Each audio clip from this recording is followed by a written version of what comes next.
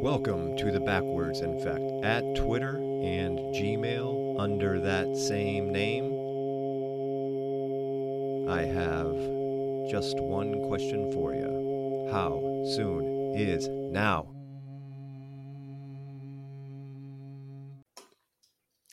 So I did my homework. I watched what was it? What is Infinity or Welcome to Infinity? Something like that. A step into infinity. So Yeah. something along those lines. Definitely will give you a lot of food for thought. I the way the circles were, where you from the middle draw a line out on the radius to reach the point, and it doesn't matter if that's a small circle or a big circle, like those are all the same points. Basically, the idea being it's hard to tell the difference between a small circle and a large circle mathematically. But it reminded me, because you and I, it was one of those things where it's like, man, I was dancing all around the truth like a long time ago. But we kind of came to the realization a while ago, like when we were younger, and we were telling each other there's no such thing as size because there's an infinity above us and then there's an infinity below us. So, like, size is only relative to your point of view, which goes straight to like Einstein's theory of relativity, where time is relative. But we were just saying space is relative too. And the whole point being, well, it's like, man, we are definitely nothing, no thing. You bring up size, and I always get glimpses of the truth. And sometimes I dive into something, and it's right there on the tip of the tongue as far as truth. And size is one of those because, making the conclusion that size is an illusion. I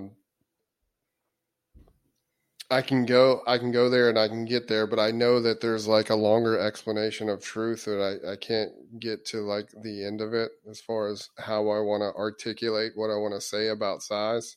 I just know that size, there's something to do with size. The infinite now, how we talked about you can manifest in time space as far this way as far this way, correct? Like kind of like creating your own heaven or hell state. The infinite now, the idea of that space of bliss was very interesting just because it, in my mind's eye, I see like it going across, how, and there's even an exercise there, like how can you become more present? And it is kind of like pushing the envelope, and it's not even like we talked about spiritual materialism, you know, this is a little bit different. It's a little bit more, it's a shift. This is like how much presence can you possibly attain? And I made the point with you yesterday is I think as a collective, if you listen to a bird, or a crow or an animal that tries to grab your attention, they just are.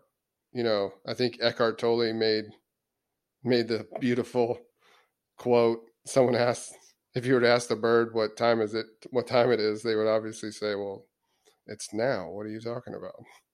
Time doesn't exist. So they have zero distractions. So when you think about a bird, it's infinite now. So you can also draw the conclusion like the bird is more perfect spiritually than a human is. And then it got me to thinking like, well, is it possible for humans to attain infinite now? And I just came to the conclusion that, I don't know if that particular level is possible unless every single person on the planet awakens. and everything kind of melts away. So that was pretty big moments yesterday when we were talking. Yeah, because another thing that's like from way in my past, I know this was kind of like on my own, but I think, a long time ago, like listening to the radio, and I heard it more than once, and I heard it from like the Hindu Indian culture, and I also have heard it from the Eastern cultures. So I would assume like more like in the Buddhist cultures, but they're having a discussion, and I remember like it being so jarring because I'm like, we don't talk about stuff like that in this culture, but they were asking the questions, how many moments of consciousness are in a second? And so they're having a dialogue about it. So like just pick a number, like there's 33 moments of consciousness in a second. But like in the documentary, the Infinity documentary, like as soon as you see a line like that, because you can cut it in half and then just do it over to infinity, like that's a representation of infinity. So as soon as you like contemplate like, oh, how many moments of consciousness are in a second, like as soon as you assign a time to it, like that's also assigning infinity to it. And it's so interesting when you look at a line, because a line is a representation of infinity, but it's also like used to demonstrate like the lowest level of dimension. So if you want to talk about three dimensions, you start with the line, that's your one dimension. You turn it into a plane, like a sheet of paper, that's two dimensions. You turn it into a box, that's three dimensions. But you can have infinity in just the first dimension. And then when you look at like everybody's experience with awakening or with spirituality, actually, you were just saying, I mean, we started 7 minutes late because I was meditating, but I didn't keep track of time. And then it's like, wait, time's relative based on your level of presence. And that's not just us. That seems to be like a very common theme amongst anybody who's doing work on their spiritual selves.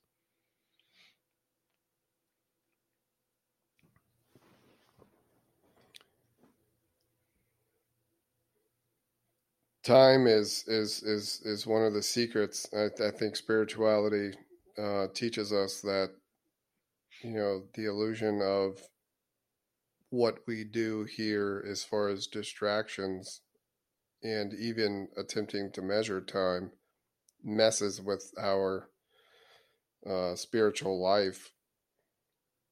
I mean, keeping track of time is a distraction itself, let alone the job we go to, or the many different thoughts that might come in our head, or kind of the rat race.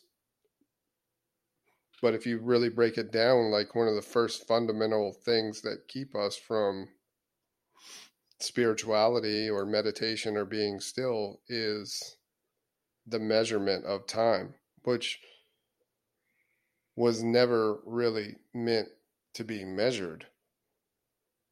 So you have that whammy in your face by saying, well, the secret of the universe is the infinite now, but we're born into a world where we keep track of time. So if you keep track of time, you're already in a sleep state by default just by being born here. So I think the infinite now is really relatable when you have that first awakening as well, because you were like, for you, time didn't exist for a couple of weeks. It just was, and I experienced it during meditation. And I don't even, this last meditation I had, I wouldn't even say it was like, it's tough when you get into meditation and it's only natural. You start, well, this one wasn't as profound as the last one, or I feel like I was pulling back from thought more this evening. So I wouldn't even say like this evening was like I was dead on as far as timeless. I felt like I was pulling back from thought way more often than I normally do. So I wouldn't even say I was like, I guess you say on point in meditation, or there's a lot of times where I can slip into meditation. It feels like you go into the timeless and quiet the mind like really quickly. But this time, I don't know if I had an extra busy day at work. It just seems like that's why it surprised me when it was 7:07 and we were already supposed to start, because I wouldn't classify it as like this profound meditation I just had. But I think that too, it makes the point like the goal of meditation is not necessarily for it to be profound every time, but the goal for meditation is to simply find no time. I mean, it's just that simple. And I think you said it too. A lot of the things that come up in your daily life, that's what the training's for, because it's that split second advantage. When you have no time on your side, things that happen that may cause a reaction in your day, it's like it's in slow motion.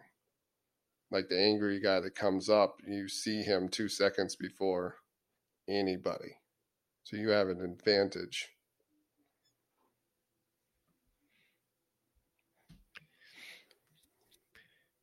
Yeah, and then the birds and the way that they like in motion together, or the same thing with fish in motion together. There's a good podcast I listen to, and it's Mo Fax. He talks about um, deconstructing the media from a African American point of view. It's a really good podcast, but he always criticizes like um, the black community, saying he doesn't want a leader, and he says we need to move like birds and we need to move like fish. And instead of like a leader rising, because I mean he's looking back in American history and he said the leaders rising never worked for us. But he says if we follow the direction of fish and birds, that they're able to maintain this flocking behavior by just two simple rules.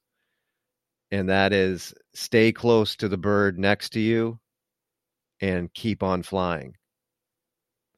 And he says that's what create like that simple set of two rules creates that flocking pattern, which is really interesting if you think about it, because you were saying and you applied it to humans, and that's kind of like blowing your mind a little bit, where you're like, man, if we did sync up, I mean, because you can see like you see a bird, and especially the way like they whistle your attention, like on their own they're spectacular, but like when they get in a flock and they do that movement, like something divine is happening. I mean, it's a divine display of presence. And then you just ask yourself, it's like, wow, if we could put that type of presence into like group human behavior, like are we what are we capable of? It's almost like it would be um like not good for matter or something.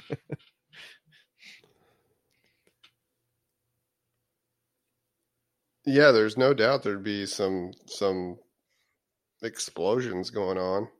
I mean, physics, I don't, the capabilities of us, that's what I'm saying. I mean, I think there's a depth to which, you can go solo as a person, not taking anything away from that personal experience. And maybe a person can experience infinite now to a degree, like bliss. Absolutely what happened to you after the awakening. What I'm merely saying is it can be topped by a collective infinite now. It can be like moving mountains type thing where Right. you have so much energy and so much godlike ability between the masses. And I would have to think that it's like that in other places. And the circle thing too is coming back to me. I definitely wanted to hit on that as far as infinity. I find that to be extremely paradoxical that it all comes back full circle to infinity at the zero. But if you look at the design of the universe down to the cells in our body, everything starts with a circle and everything's spinning. So there's nothing, there's no planet that's not circular.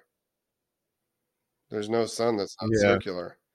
If you look at the sun, you look in the sun when it's in the clouds, and there's very few moments that you can look at the sun. But when it's like a really gray sky day and it's over the horizon, you can look directly at the sun and it doesn't burn your eyes. Yeah. It's insanely perfect circle.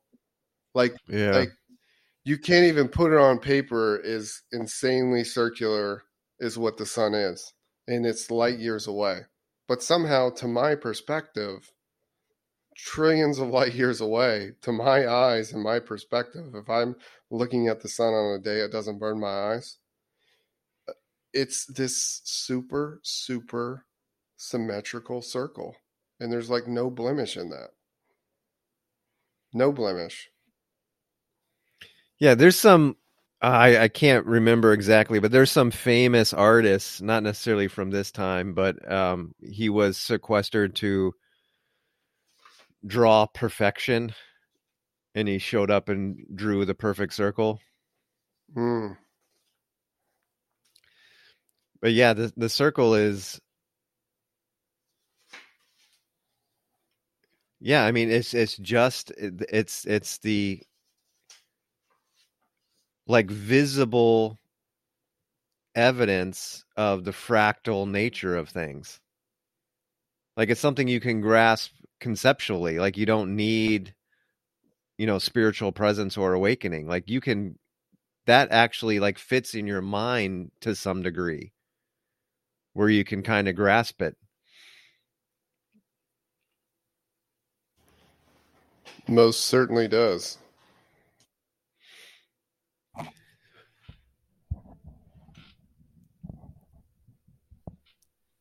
What do you think of, I mean, the apple was like, that was one that I hadn't really taken into consideration at all, but like close off space in a box and put an apple in a box and wait an infinite amount of time. And of course, early on, the apple is going to disintegrate into its pieces, but then wait the infinite amount of time and the apple ends up re-existing as an apple. But not only that, also exists as every other combination of atoms being held together that's possible. Like that's pretty hard to wrap your head around. It is very hard to wrap your head around. And the only thing I would say about this time is it's really a beautiful time because we're having like the Mayans, everything was studied in like a tribal sense. They discovered things,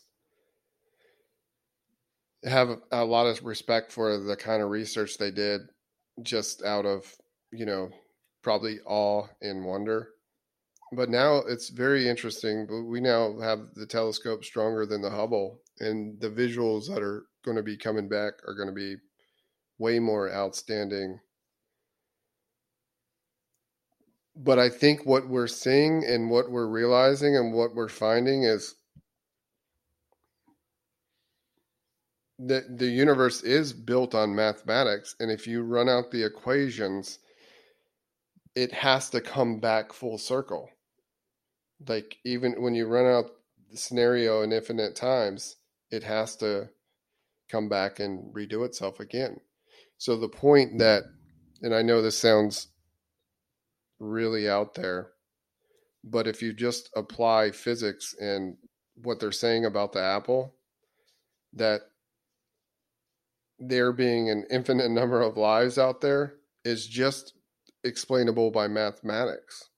They're just running the equation.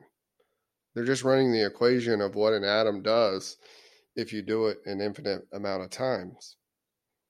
So it's not that far fetched, is what I'm saying. And to me, there's something about when size is coming to me a little bit coming back. Like when you, oh wow, when you look at size, if you were to start, just say you were God, right? You close your eyes and you had blackness, right? Blackness could be nothing because there's no perspective. But as soon as you send out force, now you have planets that are apart from each other. Now size is kind of created, but size, there was never any size. You see what I'm saying? Like if you're Yeah. before the universe and you're looking at a black space, that black space is nothing. Like there's no, it might as well be like a 8 by 10 black sheet of paper that you're staring at. You see what I'm saying? Like Yeah. it's space. Like if I close my eyes and look into space now, it's nothing. But it could be something. But now size is only there because of perception. Yeah. So I know it sounds simple, but the way it's coming to me, it's like, wow, that's so unique because when you look at, and I love those YouTube videos about distance and size of planets, because when you measure a light year, like one light year is, it's pretty insane. Like I can't wrap my brain around one light year. One light year is the amount of time it takes light to travel in 1 year. So if you think about that in your brain, it's pretty hard to get because like turning on the light bulb, it's instant, right? So the speed of light is pretty damn fast. I think what is that, the fastest speed that we measure, the speed of light? Yep. So when you turn on a light, as long as it takes that light to go in one effing year, and the Milky Way is like hundreds of millions, or I think it's trillions light years apart. So we can't really grasp the Milky Way. Like the fact that there could be life in just our solar system or our galaxy is highly likely because we don't have the capability to discover that. And then you put in the infinite comes full circle. Like you're seeing the mathematics, but I'm saying the size started from zero. Like it was just space. When I say space, don't even say outer space. Don't even like let the learned behaviors be like space. No, I'm saying it was just space, which is nothing, which was no size.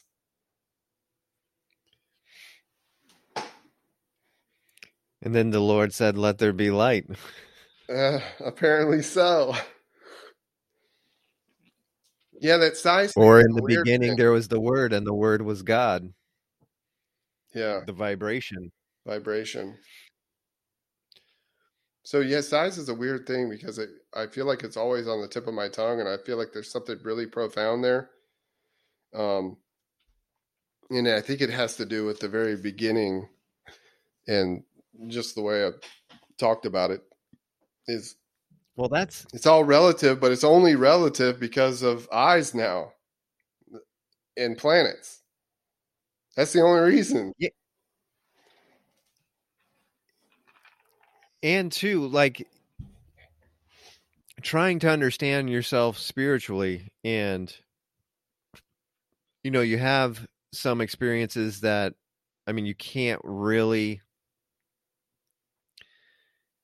put in a box and classify them like in any real way. They're just so intense, and they're so not classifiable because they don't have anything to do with your form. And then you have other people having similar experiences, especially nowadays, where you can start to have these conversations. And the point being, it's like you have all that space out there, but then there's also this mechanism where you go inside and somehow you wind up outside. So there's like two things happening at once. Like, for sure, like, I'm in my room, I'm in my bed. That's 100%. And then there's this parallel experience where I'm not there, I'm somewhere else, and it could be very, very, very far away. So it's like you go so far in that you end up coming out. And that's again where we're just talking about. I mean, just this relative nature of size. Like it's like the the spiritual pursuit just reveals that, yeah, like that distance is not legit. That distance is in the construct and is actually not there. And then the better that we get at that inner pursuit, the better that we can understand everything as a whole. Like the entire thing, the entire universe is better understood by going in. So, I mean, like, who knows more about the universe? The guy sitting behind the telescope or the guy doing spiritual work? Seems to me like the guy doing spiritual work does. Now, I'm certainly probably biased at this point because that's been the focus of all of my attention recently. But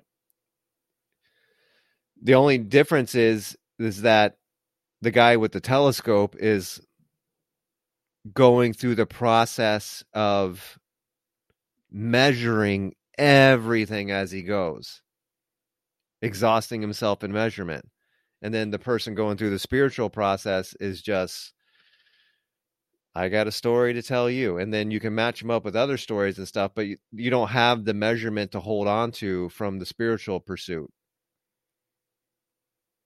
But that's when things get weird, because you were talking about the Mayans and stuff. And like, but wait, like, we have examples of like other cultures, like within our own system of matrix or history, that have been here all along.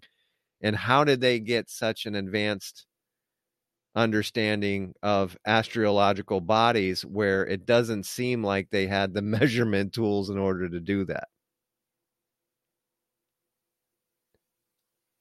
And there's no way of knowing any of that. Like, all that's kind of hypothetical. I mean, maybe their tools were more advanced than we understand, but it sure seems like there's like an intuitive understanding of the universe and your place in it, with individuals and even with cultures that are committed to doing intense searching within.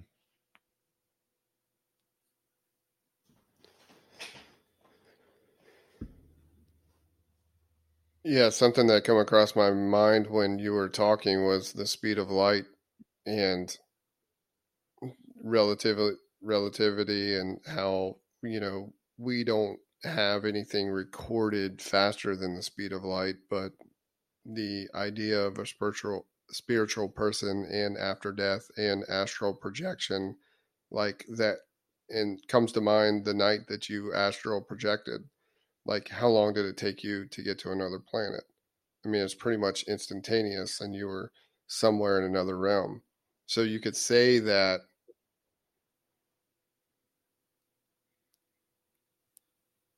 our energy seems to have a substantial advantage over the speed of light because it's almost instantaneous and it can't be measured. Yeah. I mean, that's one possibility, but I think it could also be like the distance that we think is there is just an Just illusion. an yes. Hmm. No.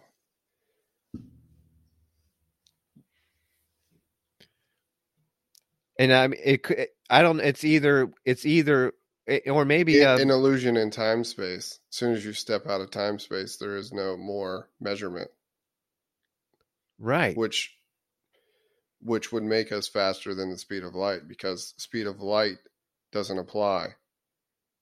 It's like a wormhole on the inside connected to Yes, a wormhole on the outside. exactly. Yeah. Completely wormhole type. I've always thought like there's something going on spiritually with the energy that resides in you and wormholes. For one, as a kid, I could see them, and it is almost like you know uh,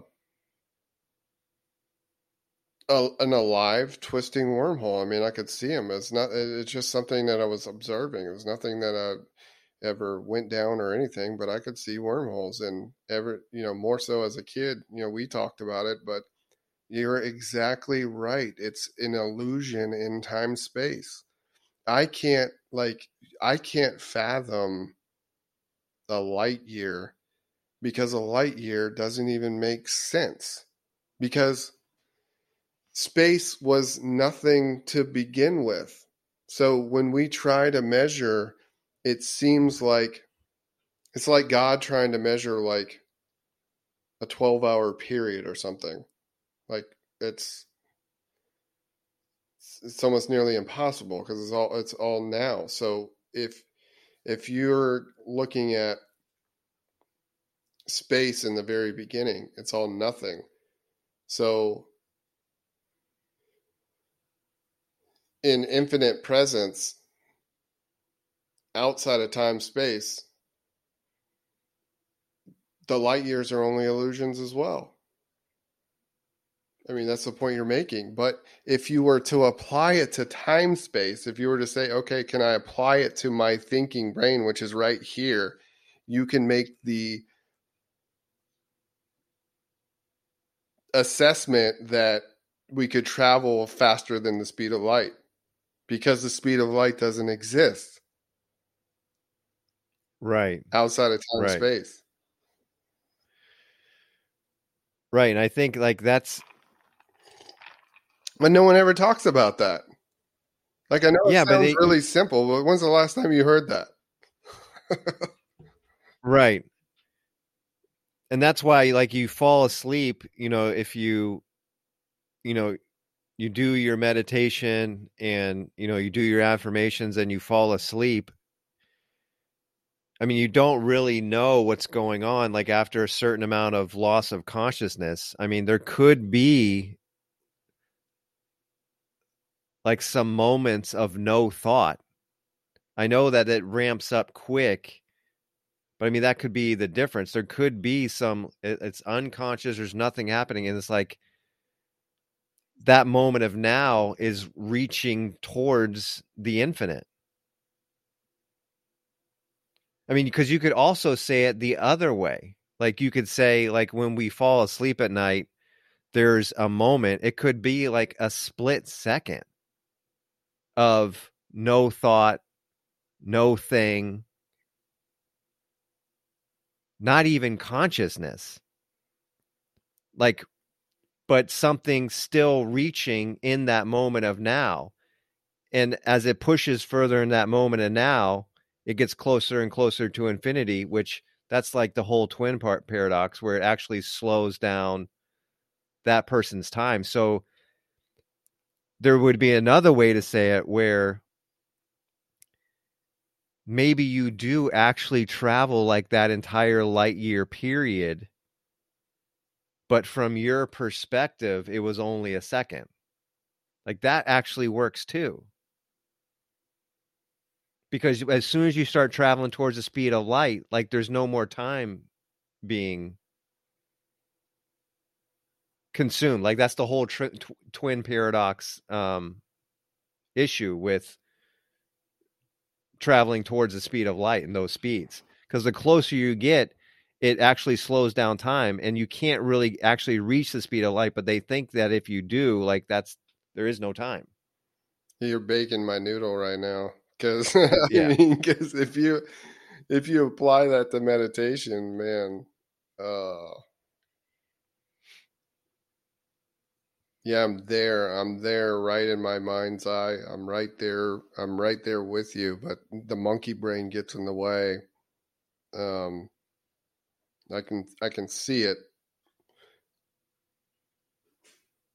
I can see 100% what you're talking about, because as soon as you get there, but once the time slows down, so it's only that's pretty insane though.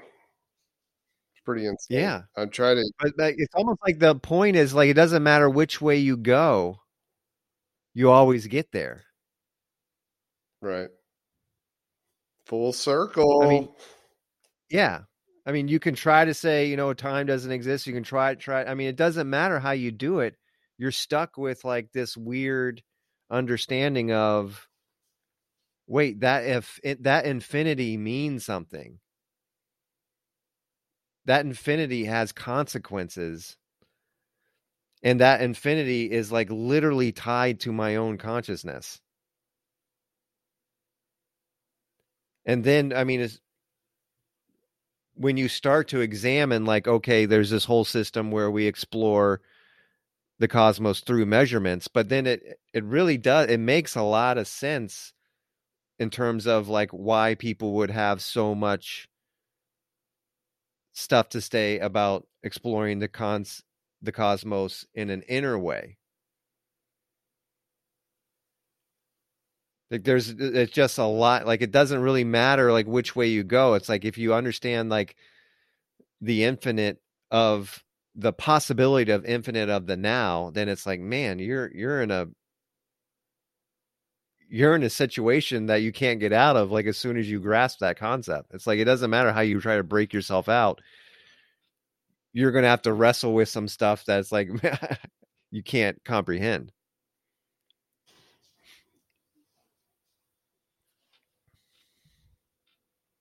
I found it interesting just to apply it to an awakening the first time that I experienced any type of elongated now, that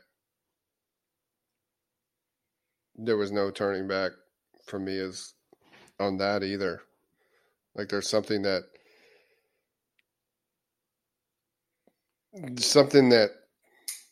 is there that you saw, and I know there's probably some verses in there that would be perfect at this moment, but it's just there's no way you really dabble into it once you experience some form of infinite now on some level. I seem to always be working forward, and you seem to always be working backward, but in the same time as well, we're in the same place. The paradoxical nature of awakening and the universe is astounding.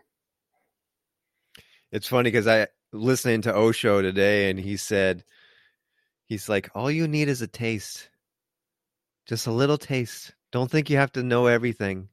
Just find a little taste, and that'll be all you need. But he was making that same point that you're saying. And that's the point. That's the exact point I was making. For me, the taste was seeing that experience of no light that I had broken through, and it's as though you're being, just in this light where thought has no authority anymore. And I know you experienced it for the 30, 40 seconds at the point of awakening, to where there was no thought, and that's all you need. That's it. As soon as you have that moment, it's ironic. is I did want to talk about something that came up when I was meditating. It's ironic that there are people that never get a second of presence their whole life and die having never lived, which is what that saying means. But if I had to describe the backwards effect, like I try to put it into words, and I think I just tweeted like being a hypnotic force of life conditions. If you look at hypnosis and what it is, you're literally in a hypnotic force of life conditions. And you think, well, how hard is it to get out of hypnosis?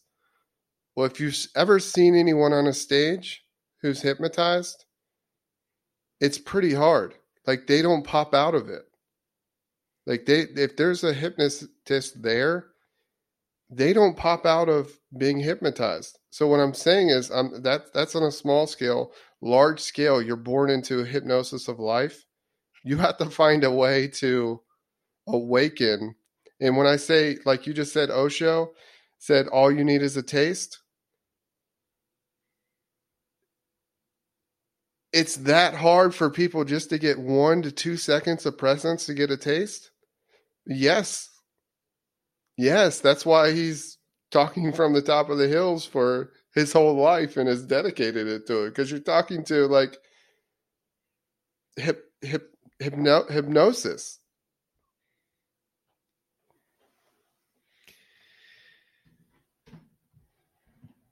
Yeah. It's funny because now I'm just so on its trail, and um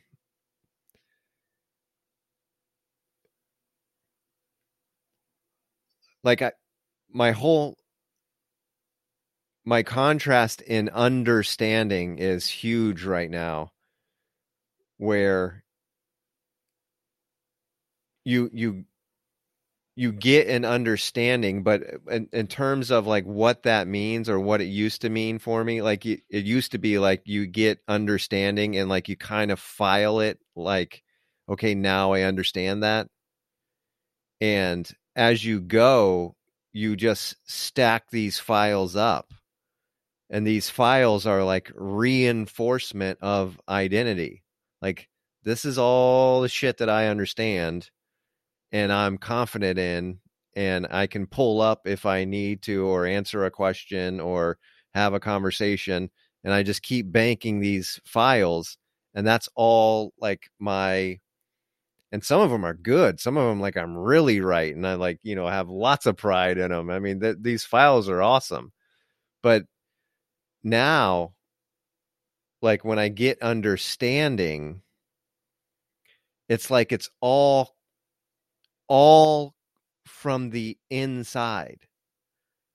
So like that little taste is like, it's like a flashlight, right? And it's great. So I have this flashlight, but it doesn't do me any good to take the flashlight like outside at noon.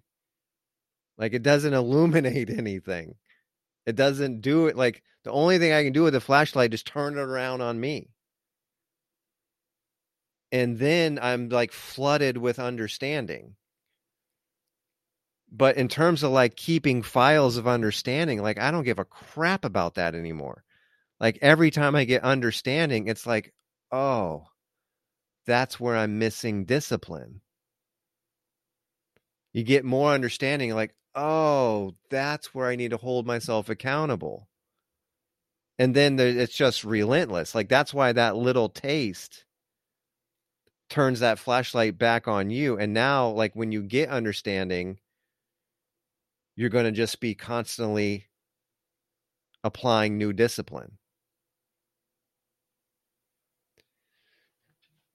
So Osho breaks awareness down in terms of like splitting hairs. This was super insightful when I heard it, and it's so simple. Um, but he talks like there's three types of awareness.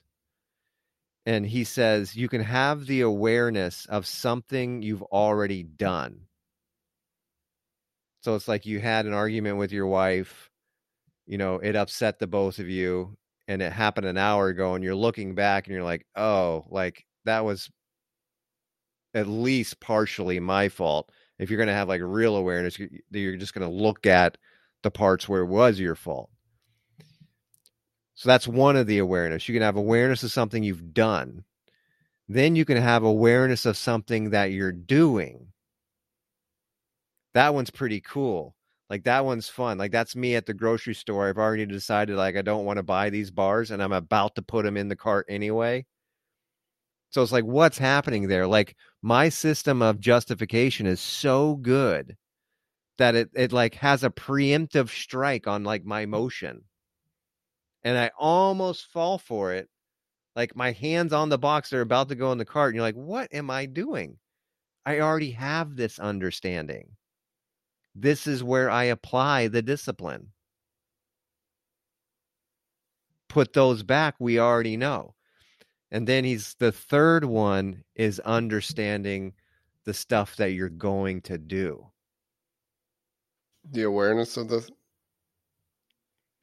So the awareness is awareness of something I've done, the awareness of something I'm doing, and then the ultimate awareness is what I'm going to do. So like a great example of that for me has been like Halloween. So Halloween happens, like all this candy floods in the house, and I'm just sitting there. I'm like, one of these nights, I'm just going to binge on a bunch of candy. It's going to happen. It's going to happen soon. I'm going to reward myself. I'm going to say, nice job for not drinking. You've been doing lots of spiritual work. Why don't you just relax and have a nice night with the family, watch a movie, and eat some candy because the kids are going to appreciate it. Like you get all this like justification in it, and it's like, what are you doing? You're justifying shit you haven't even done yet. Like yes. you're making a plan. You already know it's not going to be good.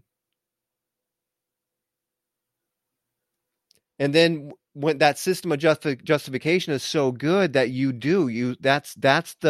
that's the hypnotism. When you understand ahead of time, this is why people don't wake up from that hypnotic state, because that's where everybody's at. They already know they're going to make the decision, and they're just falling asleep to the justifications. That's the definition of hypnosis. Yep. But that's why the understanding is so key now, because like every time I get a piece of understanding, it comes with it this accountability of, okay, what's the discipline that I need to apply? And at this point, I mean, it's almost exhausting because it's everywhere.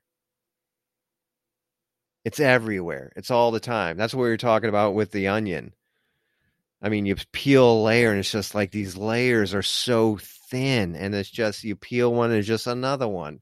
It's just constant. And you can get to the point where it's like I just need to shut it off for a little bit. Like just try to like not engage with that process. And even that ends up being funny, because even that is then teaching you. It's like a step back from your step back process. It's almost literally maddening. The problem is your dedication to awareness is through the roof. I mean, everything that you're practicing, meditation, chakra root, not chakra root, the chakras, it all breeds you flowering into, I mean, it's just like a garden. I mean, just things getting plucked out, and it has no ability but to do anything else. You've given it this massive momentum of the amount of seed work that you've done. It'd be extremely difficult to turn off. It could be done, but you'd be fully aware of what you were doing, like you said. There is Yeah, no, there is no, for any, I think that's too why Eckhart Tolle was big on, and a lot of spiritual teachers that I've listened to were big on, if you're not ready, don't do it. Like, don't go, don't do it at that point. And you could argue my situation, was I too young? I don't know. I mean, I wouldn't take it back just because what it gave me, even if I was, you know, regressed a little bit and had full awareness of what I was doing, I still had more wisdom than I wouldn't have ever had, no matter how far I was, pushing the envelope or, the depths of what we've delved into. But it is a point of note. I mean, as soon as you get a taste of it, I mean, there's no turning back. There's a verse in it talking about the seed. Like, it doesn't matter. Once that seed is planted, it's going to be seen to fruition. Doesn't matter if you stray for a little bit or don't stray for a little bit. The point was, even if you stray for 5 years after your awakening, your awareness is going to catch up with you. Like, it's nearly impossible, which begs the question of what happens if it is possible. And then you have like the fallen angel, which is Satan himself. Dum dum dum, storm the gates of hell with Joseph over there in Thailand. Shout out.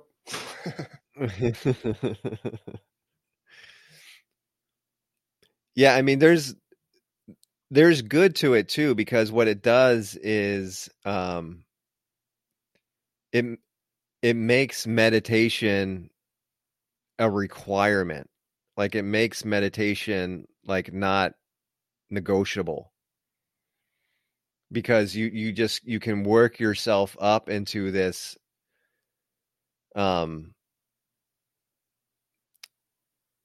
just frustrated point of like, there's so much awareness, and then like awareness of awareness, and you're like, what hole am I falling in? But you're always one moment away from just stopping, go to the breath. I mean, even if you can't get in like a full meditation session, like it's stop what you're doing, like follow the breath into the stomach, follow it back out. I mean, even if it's just that, and then you're regulating yourself that way. But what it does is it kind of forces you into more presence, because as soon as like you come out and you start like engaging with, because that's the whole thing, like the light is just shining in on you, like there's nowhere else for it to go. So then the ego kicks in, because you're just just trying to deal with your responsibility as a form. And it's like, as soon as that system starts, there's light. And like everything that develops, you're just like, look at you, and look at, the 10 million ways you have figured out to fall asleep here. It is relentless, but it's, again, on the plus side, for the positive, I mean, it forces you back into that state of meditation, like constantly, because you can't stay like that. Yeah, I mean, you can, like, realistically, because when you look in, I mean, it almost is. It's like an infinity of stuff to work on. It's too big of a project. So you have to like, you have to pick your battles, and you have to like take one step at a time. You know what I mean? Because you will start seeing stuff like, what, wait a second, like I'm starting to work on something I'm going to do next week. You know what I mean? Like, Why am I bringing that into the equation? Let's narrow it back to stuff that's going to be at least more in my immediate process here. But that turning that light inside, I think what Eckhart Tolle said is, he's like, after the awakening, don't try to change everything all at once.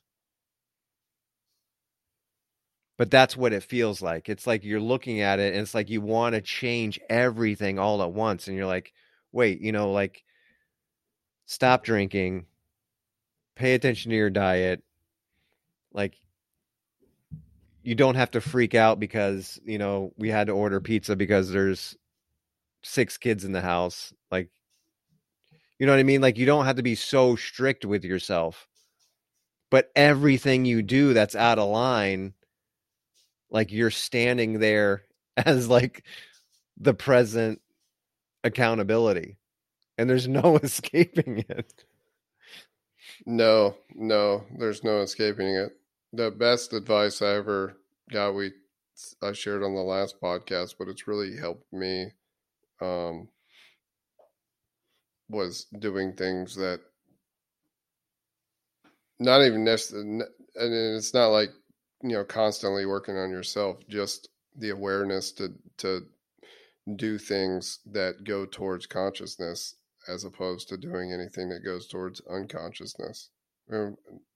Not saying that it's always a success, but it turns it into like something simple, to go after. And it's helped me out just to keep it simple, because a lot of times you go into meditation, and as soon as you start to add expectations or goals to yourself, or moments you think you should have, or these spectacular light moments, or as soon as you add that expectation, it kind of puts a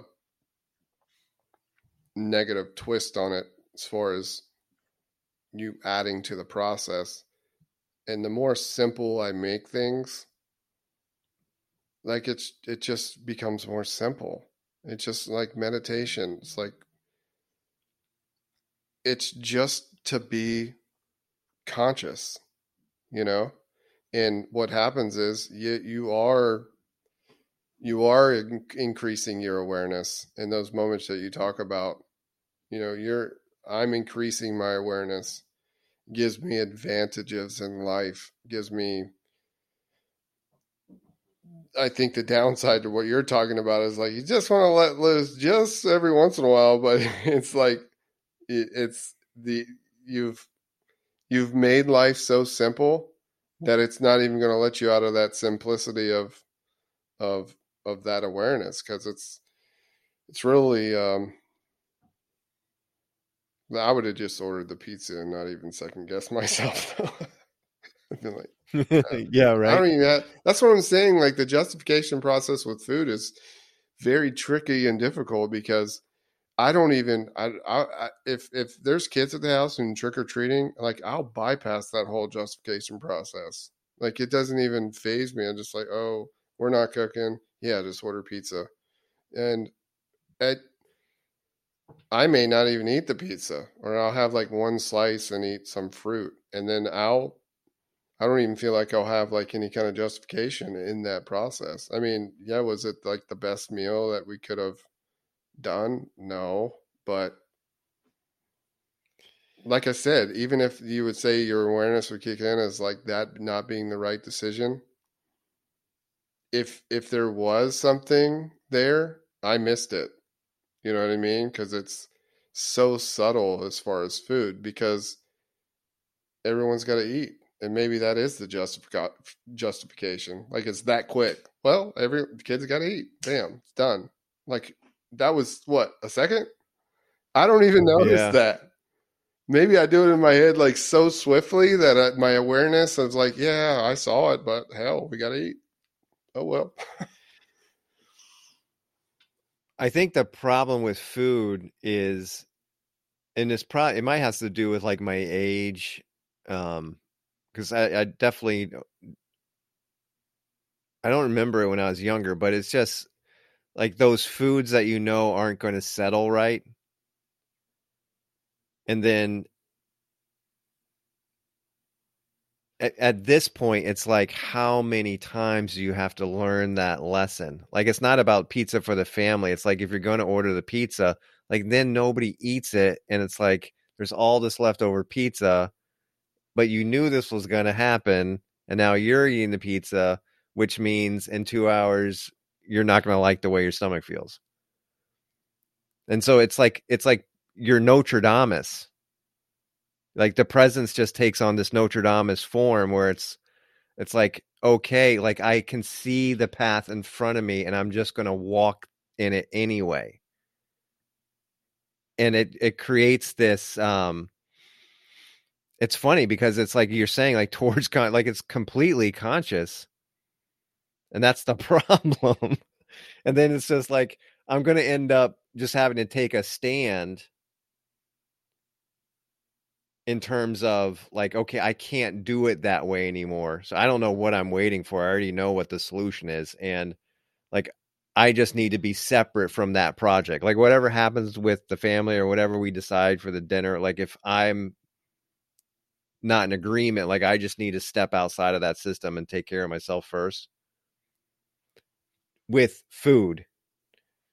And, but that's just out of character for me because you're always playing the dad role of, like, bat and clean up with the dinner, you know, just because, you know, we got to make sure we eat all the food. We bought it. We got to make sure we eat it. We're not wasting the food. Like all this stuff that you got going in your head. It's like, where did all that stuff come from?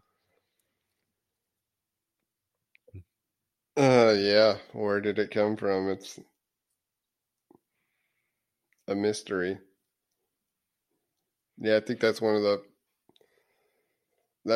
hardest things as far as an unconscious person on this spiritual path is food, because there's like other things stick out that are so blatantly bad for your body that it's so easy to make that connection. And then there's a sense of freedom that after that vice is kind of not hanging on, but the toll it takes on your body. But it's hard to see food because food is so elongated. Like you eat food for many years, and people don't start to see the effects of negative impacts on their body maybe for 30-40 years. Or so it's definitely one of those things that you definitely can't overlook. But I think it's always a work in progress. Like Eckhart Tolle talks about a lot with the vices. He's like, if you're going to drink, do it presently. Like if Mhm. you feel like you're going to have dessert, just do it presently. Right. Like the whole process is whatever you're going to do, just do it presently. But Hmm. that's the thing with the food. Like when like there's stuff that I can do and then there's stuff that I can't do. So there's stuff that makes me feel good. Like if you sit down and eat like a candy bar, like, and you're doing it presently, like you're going to notice like there's a massive sugar rush and then there's a lethargic depletion of the whole system. Like that's what happened. That's what happens to me. Right. Like an unnatural rush that turns into this like unbelievable sluggish lethargy. Right. And now it's just like I can't tolerate like stepping into that being presently. Like that's what Eckhart is saying when he's like, do it presently. Yeah, because you He's like, won't you do do it it. a couple times, but Yeah, you won't do it anymore. exactly. He, Right. he trapped you. Yeah. He trapped you. It's a booby trap. He set you up. I have a rendition on understanding as well.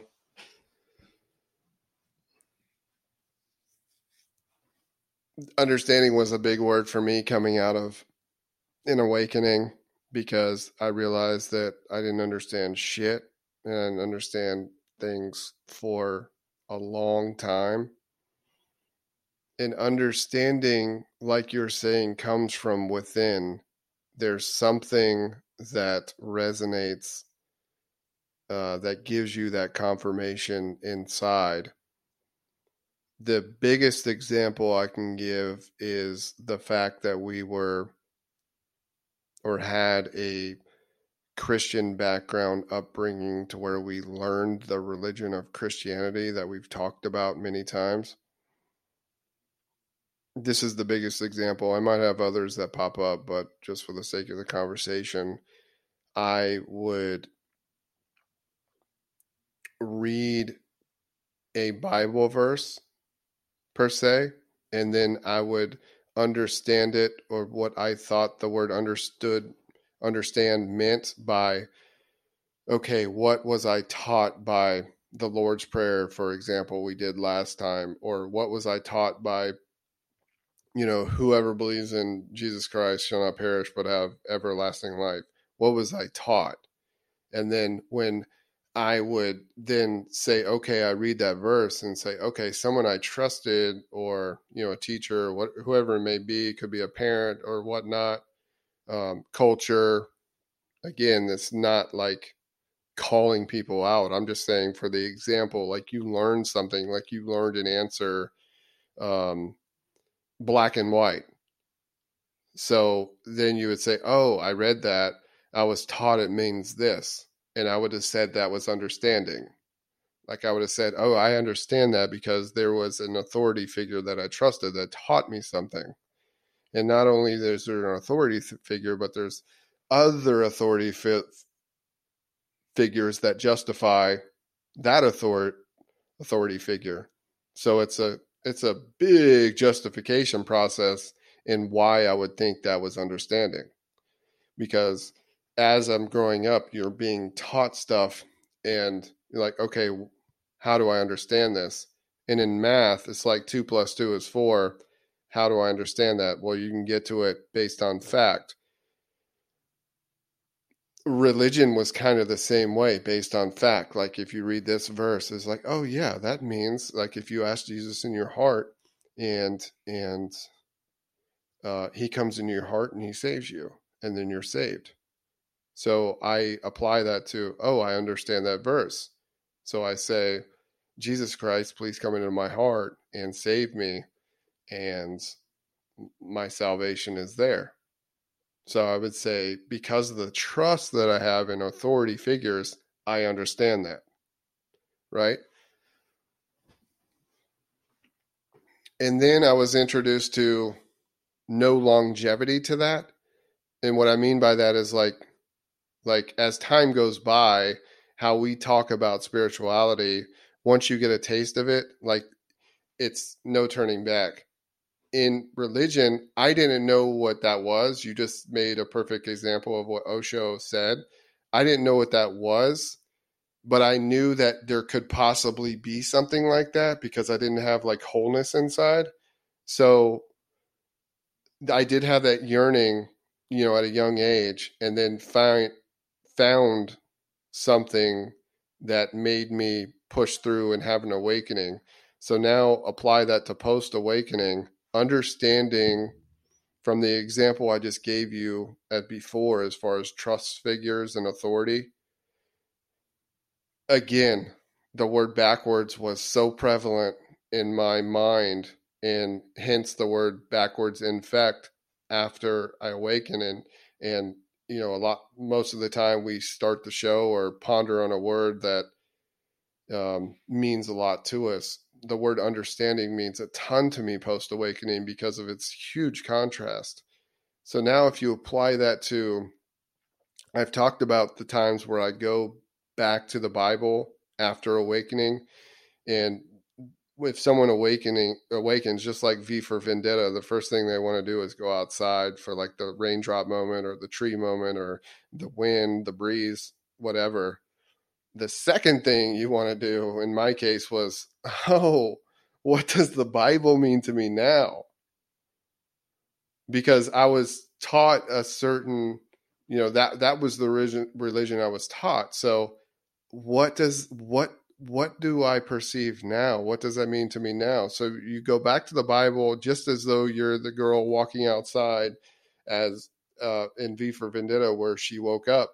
You go back to the Bible in an awakened state. I don't know if you've done that since you've awakened, but and obviously you want to find the person like Jesus quotes, because you would say if there's anyone who's awake, I mean that would be Jesus, right? So you go to find like the Jesus quotes, and you start reading them, and like I was telling you, like there's certain vibrational frequency there that hits the heart that has, like, I guess that's when I inadvertently was introduced to like what chakras were or what vibrational communication was, because I had no idea like I could read something, and then if I had some kind of vibrational resonation in the heart, that wow, I don't even need like an authority figure to tell me like how to understand this. I just all of a sudden know, like he said, don't, do you not perceive? Do you not see the birds in the sky that don't worry about their lives?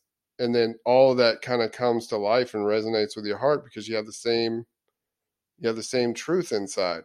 So understanding was like, oh, it blew my mind post awakening, because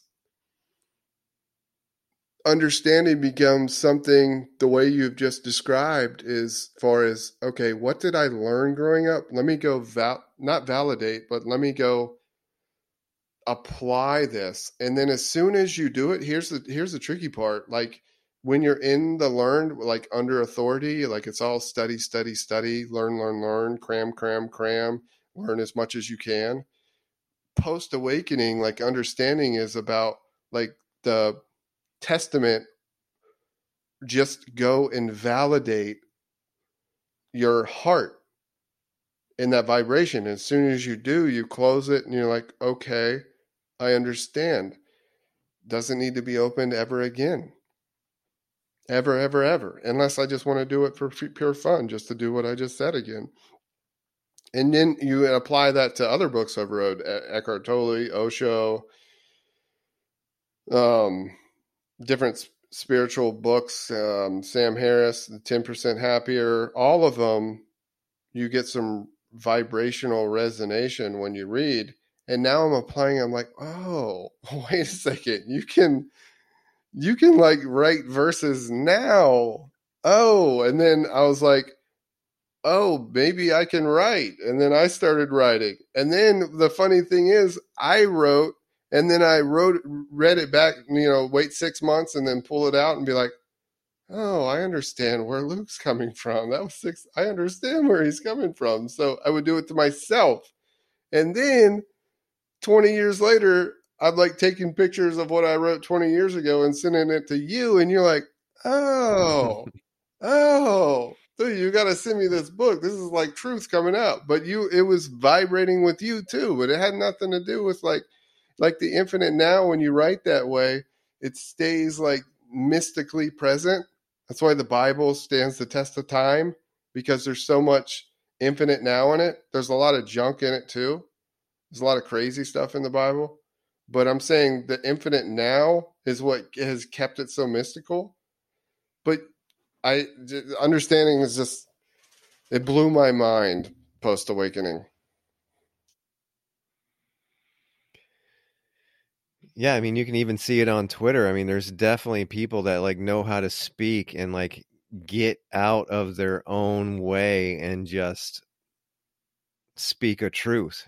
And you definitely recognize it when you see it. It's yeah, that type of understanding that's really what it boils down, is all that understanding is you're listening to, because what you said before was like there's authority figures and that's where your understanding comes from, but like understanding like comes from sources of people who take themselves out of that authority spot,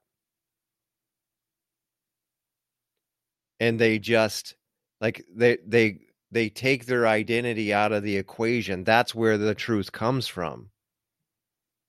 It's like their ability not to be applying that truth like from their perspective.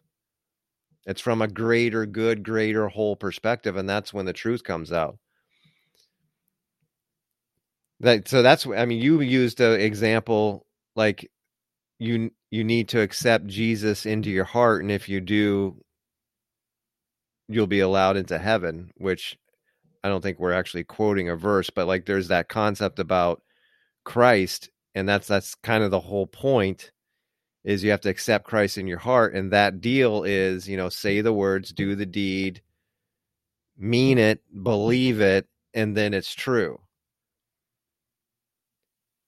And with my awakening, because I kind of did like almost exactly what you said. Like you have that moment with nature. For me, it lasted for, I mean, most of the time. But then you look back, and my biggest revelation at the time was like, oh, like I have Christ in my heart, and it didn't like even require any. It doesn't even require belief.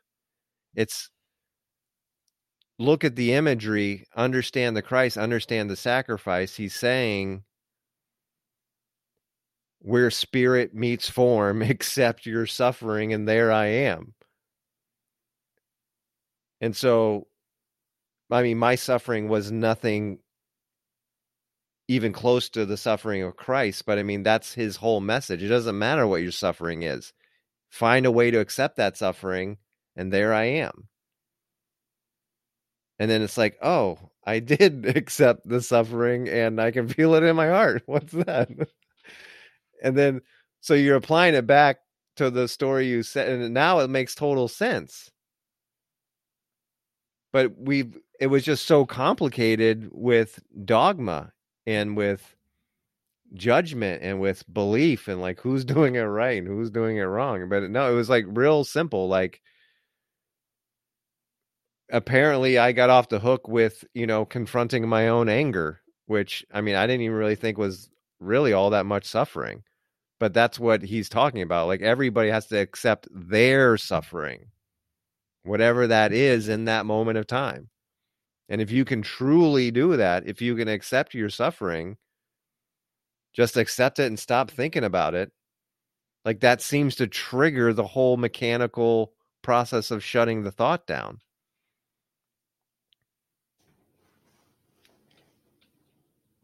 Yeah, you mentioned authority too, and you bring up a good point. There's two different kinds of authority, and I use the word, so I want to contrast the other word. The authority I was talking about in culture is someone who's learned the same thing from another authority. So it's almost like, I mean, Telephone. yeah, telephone, but it's a culture store, a culture authority. There's a different kind of authority as well, which I heard for the first time with the first spiritual teacher, and I told you it hit me like that was that authority I've never heard before, and I couldn't put my finger on it, and that was just exactly it because it was vibrational. That's it. The correct authority is vibrational. Like when it goes throughout the airwaves, there's a different type of hit. There's a different type of message. There's a different type of discipline in that authority. And you would say like a parent to a child, like the way I parent my 12-year-old, it's not really an authoritative authority. It's an authority as, I'm there to make sure that she flowers. I'm there to answer that pondering question that comes up. But I'm not there to infiltrate the brain with culture and something that I've learned from a, a previous authority. So there's two different kind of authorities, and they're completely opposite. You could call the one the blind. We've called the blind leading the blind. That's a perfect example of ego authority. You could call it ego authority, but you know that's why I think we love listening to guys like Osho, because they have a certain amount of authority, and if you're awakened, you get comfort from that. I mean, It's no secret that, we have followers on Twitter, and pretty much all of them are, you know, uh, I don't think there's too many people that don't agree with us follow us on Twitter. So you do kind of attract the same kind of vibrational frequency as you put out. Our whole goal is to try to get to, I think our goal is to try to get to some hypnotic hypnotized people as well, as which we've dabbled in it a little bit. But so far on the platform that we're only on Twitter. We've attracted a lot of the same type people, which is great. I mean, I love it. It's like birds in synchronicity in the air. But we're kind of all on the same page. You know what I mean? Like, when are we going to storm Yeah. the gates of hell? That's why I love Joseph so much. Yeah. Yeah, that you say that authority and it's vibrational. I know when you were talking, I just noticed a little bit of a contrast. I mean, I just between you and and I definitely know exactly what you're talking about. I think I'm trying to do a better job of getting there. Like I don't have that natural heart vibration that I think you have. But if you take like mine is always going to be Eckhart Tolle in terms of like where I heard like the true authority for the first time, where I was kind of like taken aback by like just that long, consistent spoken word authority like that. But he would always remind me, and he would always like, don't don't listen with your mind. Don't hear my words with your mind. It's like, and he was so consistent, and he reminded me all the time, like, just listen, don't think about it. I mean, different ways to say it, but he was always, it felt like, it's an audio book, but it really felt like he was talking to me. Like he really knew like when my mind wanted to take over. And like he was always there to like help me step back from that. But as he's doing it, that means he's aware of his own mind. I mean, that's like when you hear him on Russell Brand and like how he's so relentless with the talk of the ego. It's like he has I'm assuming it has to be that he just has so much awareness of what's going on inside of him. But I mean, he's got this sixth sense of like when the ego wants to like start to come out, and it's like he's always there to remind you, like, no, that's not the way. Like, just listen or listen with your heart. And again, he would say it in a bunch of different ways. But that was the first time like I've like heard somebody, and it was really like a conceptual thing. Like it wasn't really a vibration for me. It was somebody like putting it into words. Like, be careful, don't let the mind come in here. Just stay quiet and listen. And then more truth. Be careful. Don't let the mind come in here. And like just relentless on the timing, Like he had his finger on the pulse of something there. I think you just hit the nail on the head too, as far as how it enters. It's picking up on people who are able to put that vibration into words, and Yeah. that hits the heart.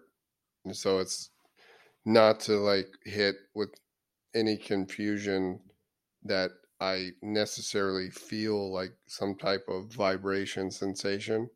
It's feeling that the authority from someone that's able to put it into words, and I know that that's coming to them as a out of their stillness, out of their vibration, out of their now.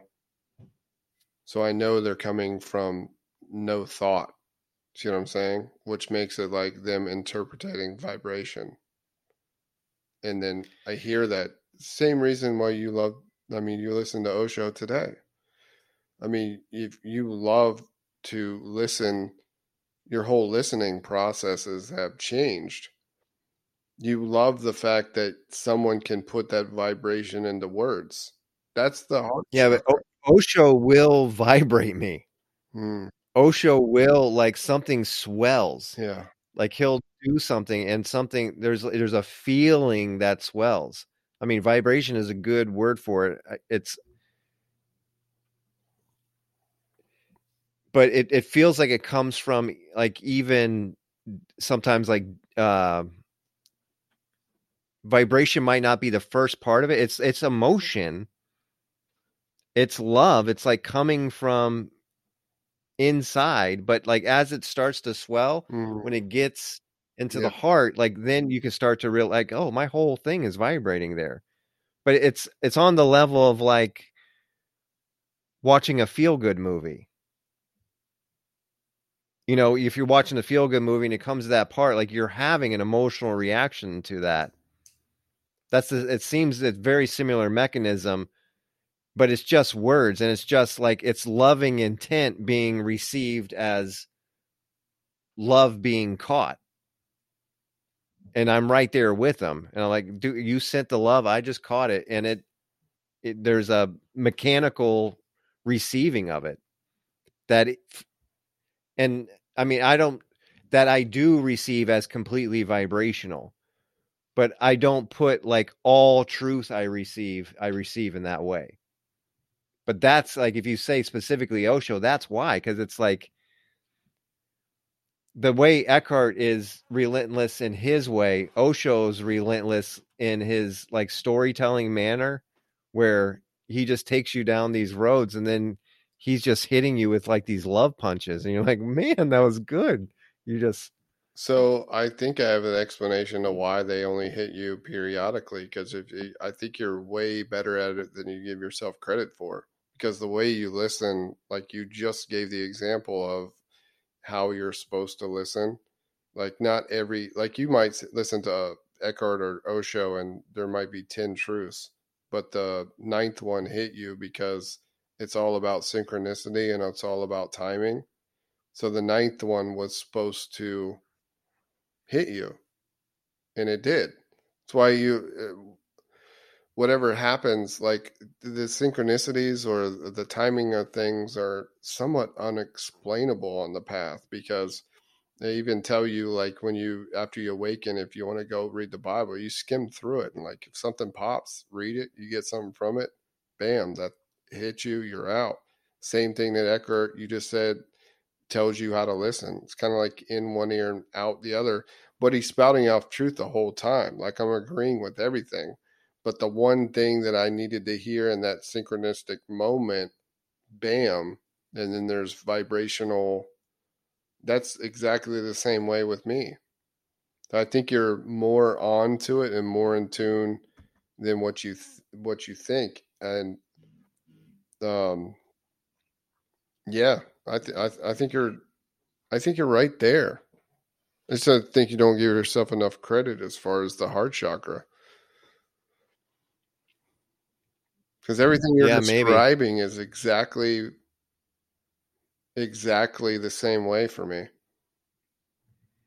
Yeah, I just mean, like, that's obviously when it happens that way, um I mean, you understand truth is coming, but I'm just saying, like, I feel like I understand truth in more than just that way.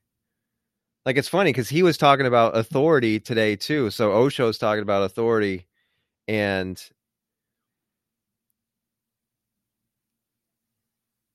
it's interesting because his spin, he was talking more. I mean, it's different than the way we were just talking about authority, because he was saying once people have authority, it's going to corrupt them. And he was like, he was using it was, I don't think he said DMV, but he's like, he set up like an office situation like that. Like, go up to the counter, like at the DMV, and pay attention to the lady behind the counter. Like, she's going to shuffle her papers, and she's going to, like, pretend like she's doing something, and she's going to make you wait until you realize that she has the authority, not you. And I just thought that was hilarious when he said that. So that's what he does. He's setting you up and he's painting this picture and you're like with him. And then he stops and he goes, "Oh, don't worry. You are corrupted with authority too." And he's like, "Has your kid ever come up to you and asked you if he could go play outside?" And he's talking to a crowd and it's like, oh man, I'm like, my kid has come up to me. How's Osho about to hit me? My kid has come up to me and asked me if I can play outside. He's like, pay attention to what you do. At first you're going to say no. At first you're going to say no, but you know you're going to say yes. You're holding the authority over the child Hmm. and you're corrupting with your own. So, and the child knows that you're going to say yes. Like, what are you going to do, Dad? Say no for me playing outside? And it's so true. Like, every time the kids asked me if they could come play outside, I immediately said no. It ended up being like this family joke. Like, don't ask Dad. But I was always going to say yes. But why am I letting that authority corrupt me? I mean, it was speaking like so directly to me. Like, he called me out so hard. Like I did that all the whole time the kids were growing up. Every single time they came to ask me to go play outside. Nope. Nope. Dad, we can't go play outside. Dad, it's nice out. You want me to go upstairs and play Xbox? You want me to go sit down and play on my phone? We can't go outside, Dad. Nope, can't go outside. Dad. Okay, you can go outside. Like what is this charade I'm doing Like, every time? yeah, especially nowadays. I mean, how are you gonna like? It's almost not even a question anymore. Like, the kid just goes outside. If the kid wants to play outside, like it's like, oh, you don't want to play video games? Okay, then go Yeah. outside. Get your ass outside. I understand what you're saying, though. I have a moment there. That's crazy. But yeah, and so it feels so targeted. It feels so like directly to me. And he's showing me insights into myself that I'm not even onto yet. I mean, because he went back like I hadn't even drawn that connection yet. Like I literally needed him to like spell it out for me. And then I'm just like shaking my head like, wow, that's exact. And what are you doing? Like you're playfully corrupting the authority. And I think like for me, like I'm kind of playing 3D chess with the kids. Like I always have done that with them where like you make them go back and forth a little bit. Like I don't even know half the time what you're doing, but and then it turns into a joke and then it turns into like a pattern and then you just keep it up and we all kind of laugh about it. It almost ends up being like a personality development with them. But then Osho just like completely calls it out and you're just like, wow. Yeah, corrupted authority. The call out of the example of the DMV or the tag office, or the call out of paying attention to the small interactions that you have, because the person that's shuffling papers is more than every single time going to get a reaction, either externally or internally, from the person. And even if the other person doesn't show out, it could be internal. But but that's why those small little moments are so beautiful, because they meet their match when a shuffling of the papers does not affect your energy at all. And they notice, and they notice. And it's Yeah. those are those moments in life are everything, because they're he's absolutely right as far as authority too. But the person that reacts is going to give up their authority like right then and there. But there's something that non-reactionary force, and I'm internally as well, and it can be sensed so easily, so easily. And there's been moments in my life over the years that, you cherish those moments because every moment is an opportunity. And sometimes the best moments are with someone you're just going to embrace for 2 minutes. It's someone that you're waiting in line. You can tell that they're a reactionary person, and you're going to be up there in a minute. And it's an opportunity for you to stay present, continue to hold your energy, and continue. And what it does is it starts to disrupt something inside them when you do that. And you don't even have to say a word. Like if someone tries to get a reaction out of you, and you don't react from a person you don't even know, like a tag office visit, and you don't, something rattles them inside, like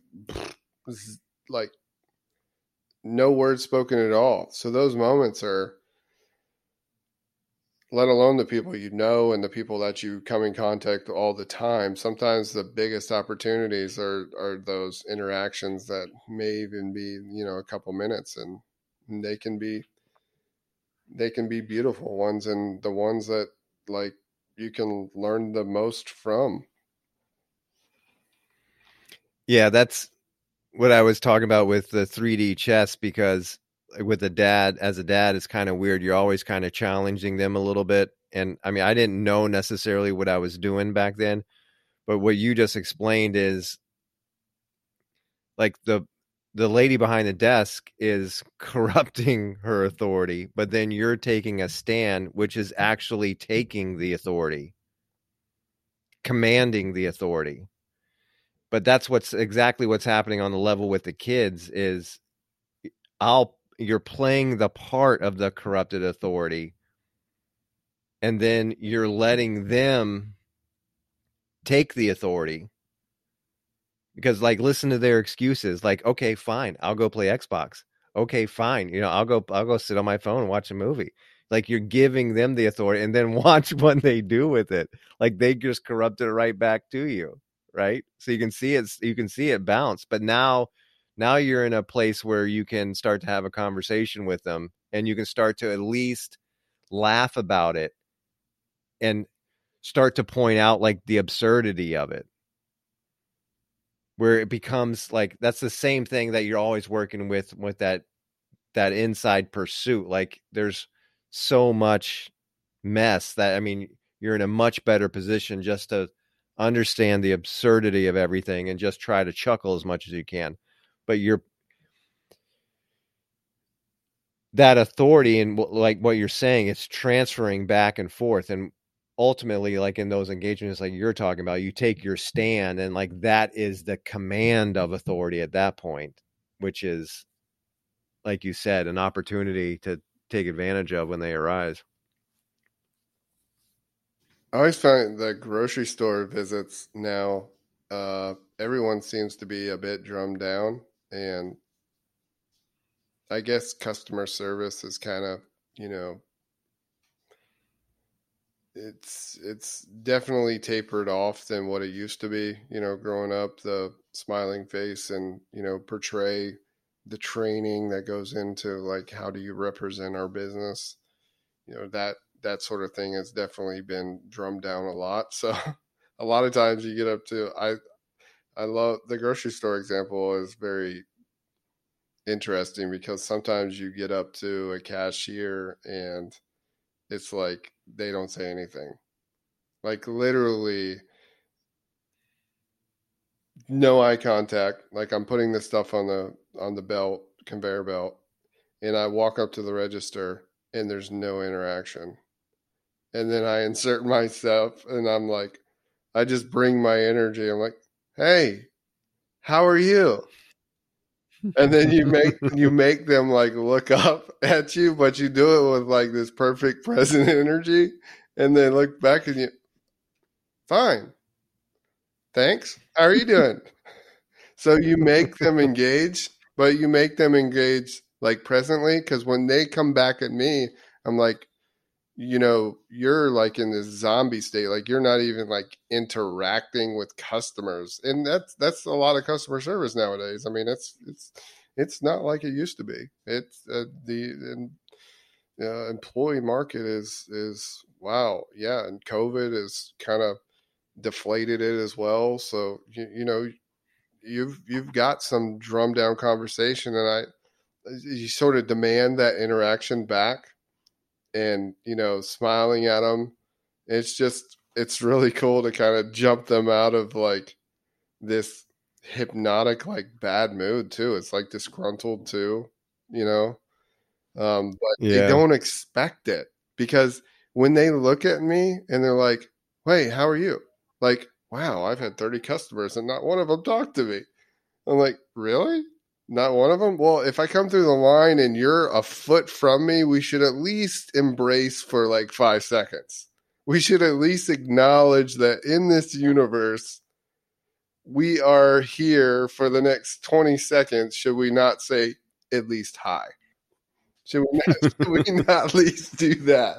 And should we not do it with like a smile and like at least send the energy from one to another, like love back and forth? Like, let's just do that thing for just a minute. Whatever, boomer. It's very, it's very fun to do that.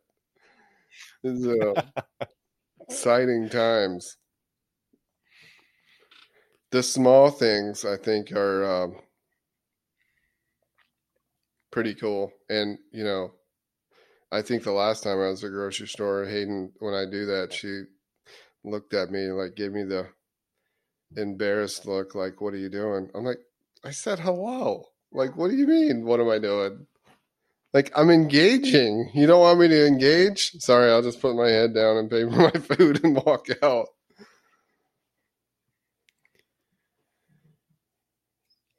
Yeah, we had a interesting time over Halloween because there was lots of friends over from from both kids, and Logan had like 9 friends over, and 9 friends over? yeah, and it was a big enough crowd to where like it kind of like clicked off, like there was different groups of girls, and it was all over. I mean, it was fine, but she was sitting down talking, and she kind of blew my mind because she said, "It's like I'm a different person depending on which friend I'm around." And I was just like, "Oh boy." And so she opened the door and we had a great conversation about just paying attention. Like, you're exactly right. That's exactly what's happening. You're a different person depending on which friend you're around. Just watch that. You have the awareness. Just keep paying attention to that.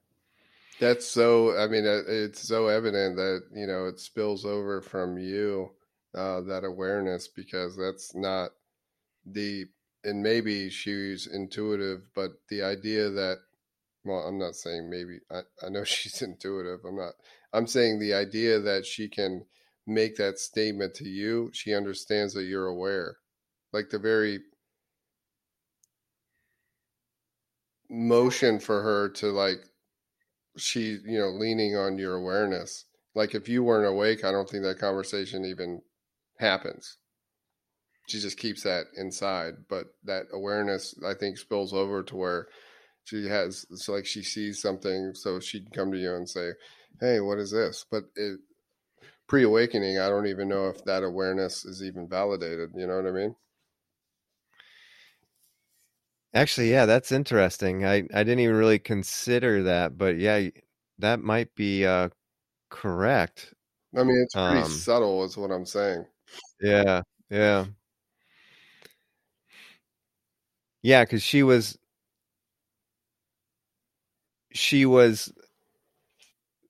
noticing something, and like there was a lot of authentic um like she really wanted some insight on it. Like she was noticing something and it was important. Like she was like, I see this. Like, what does that mean? And it there was not like urgency, but I mean, like every once in a while you'll see them, they'll get caught on something. They're like, oh, I'm on to something here. Like, help me. Yeah, it's only because your heightened sense of awareness, Yeah.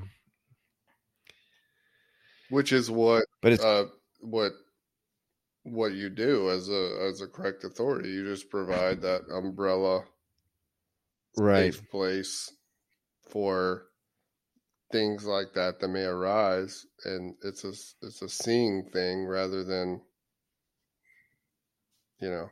So I mean, it's a beautiful thing. I'm just saying things are possible and things are not possible. I mean, a lot of kids bottle up subtle things like awareness because if you don't have an awake umbrella to go safely, you know what I mean? Yeah. Yeah, that makes sense. I mean, over the last few months. I mean, when I'm, where I'm at. I mean, I get a ton more questions about pondering things that maybe possibly I wouldn't have gotten before. Like KK comes and asks me like serious questions all the time. Now that I'm more plugged in. Ever since your awakening in May. Not that I wouldn't have, you know, the right answer, but I'm saying it's just the energy field does something. I mean, like I said, in May, this whole The presence itself like aids in their awareness, and then yeah, they would have questions about their own awareness. Yeah. It's not even about like knowing the right answer or the wrong answer yeah, it's just the correct because energy. right. And we played around with it. Now, like, um, with her, like we started naming characters that we see, like different names, and even her brother got in on it. He like goes into this complete like lawyer mode, and so when he does that, we call him Perry Mason. But you're like naming the different personalities that they bring to you, and it's been fun. But it was all her. It all came from her. It's been like a big topic around the house. Yeah, it's a beautiful thing for that safe place. When that energy field covers a home like that, just provides a safe place for things to come to light. Awareness of that at her age is pretty phenomenal. But it's the household energy that allows for that type of flowering, Yeah. which is, I mean, that's a pretty intense revelation at her age, especially. I mean, to notice the um, different personalities that, yeah, that's pretty big. That's cool though. I mean, you look back. I mean, it's totally true, especially when you're kids. You kind of develop that um, with friends, especially at in her age. And you're like, why do I do this? Like, who am I? Like, what am I? Like, why am I this way with this person? And so it affects like your growth. But her being able to be aware of that, like, that's going to make her like more authentic. You know what I mean? Like Yeah. that's going to make her more authentic. That one person, but that that that friend they look up to, like, wow, how is she so like grounded? How is she so because people pick up on that too, and then she becomes like the alpha that everybody looks up to. Yeah, it's funny because that's what Beck said. Like you just want to always be your authentic self, and that's and I kind of chimed in like actually that is like the awareness of it is your authentic self. And so yeah, we all had Bingo, this moment. Yeah. bingo. And yeah, it was with the kids it's interesting because they are in such a growth pattern of their own identity structures all the time. I mean, especially like at those ages, they're in such development of their own selves that they take less notice of me like going through a developmental change. Does that make sense?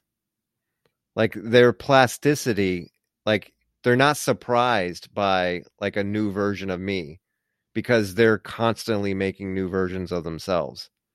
Like a new version, try this out. I'm going to wear this style of clothes. How does this work? You know how they do that? Like they're trying to find themselves. So my process of like stumbling upon a new self like looks odd to like the adults in my life, but it doesn't look odd at all with the kids in my life. Like I'm just doing what they do from their point of view. Yeah, you. I mean, it doesn't surprise me at all. No, not at all. I did want to read you the definition of hypnosis. Switching gears here. Were you done with that subject? Yes.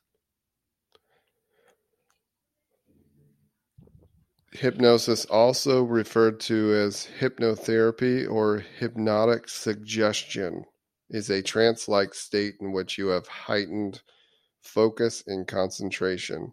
Hypnosis is usually done with the help of a therapist using verbal repetition and mental images. So, I did want to talk about this as far as meditation and how it all relates and dehypnotizing yourself. And I did tweet on this, and the backwards infect, what it meant to me as far as I can't stress enough, like it's so insanely difficult. And we're going to go back to the universe being very paradoxical. And I know it seems a little bit redundant, but the paradoxical nature of this is so insane as well, because the simplicity of meditating is what it is. It's very simplistic. If we had one message, it would be clear your mind, bring yourself to, the infinite now, the now, not even the infinite now, bring yourself to tap your feet into the now, to experience no thought. That would be the simplicity of the message. The trance like state of that's the so hypnosis, like someone that's in a hypnotic state can even be hypnotized by someone on top of that hypnotic state.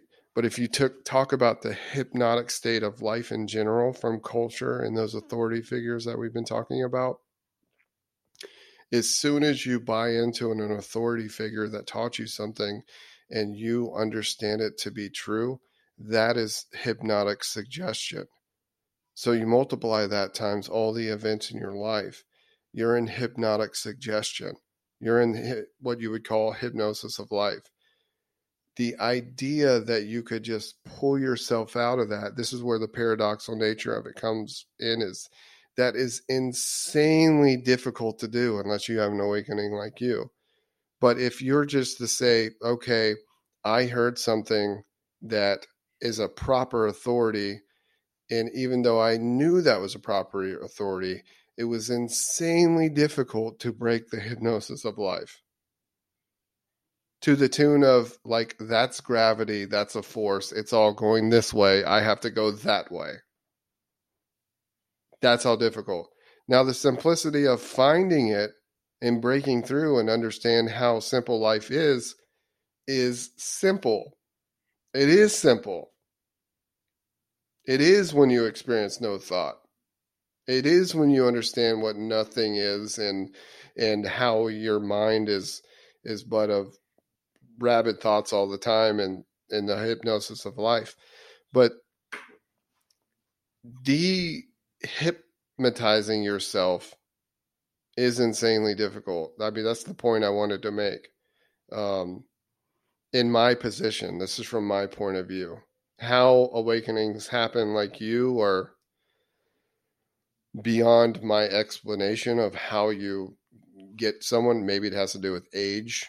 Um, but just from my perspective, I have this perspective of this hypnotic state that everybody's in. And, we call it sleep state as well. I'm just kind of changing the word up as well. But when you see someone on stage who's been hypnotized by someone, you're seeing that on top of the hypnosis of life. And you see them, the only way that they come out of that hypnotic trance is when the teacher says they can come out. That's the only way. You ever seen anyone on a stage come out of a hypnotic trance that's in the process of being hypnotized without the teacher letting them out? Have you ever seen that? I haven't. And there's also people like a really good hypnotist, like someone they can't be hypnotized. Like me or you went on the stage in awakened state. There is people that cannot be hypnotized. They part those people out. Yeah. They'll pick people they know they hypnotize. They see someone, they remove them because if you're not able to be hypnotized, then you're automatically out. But someone who is able to be hypnotized, like they can't, once that process started, they can't get out unless they're let out by the teacher. I find that to be astounding.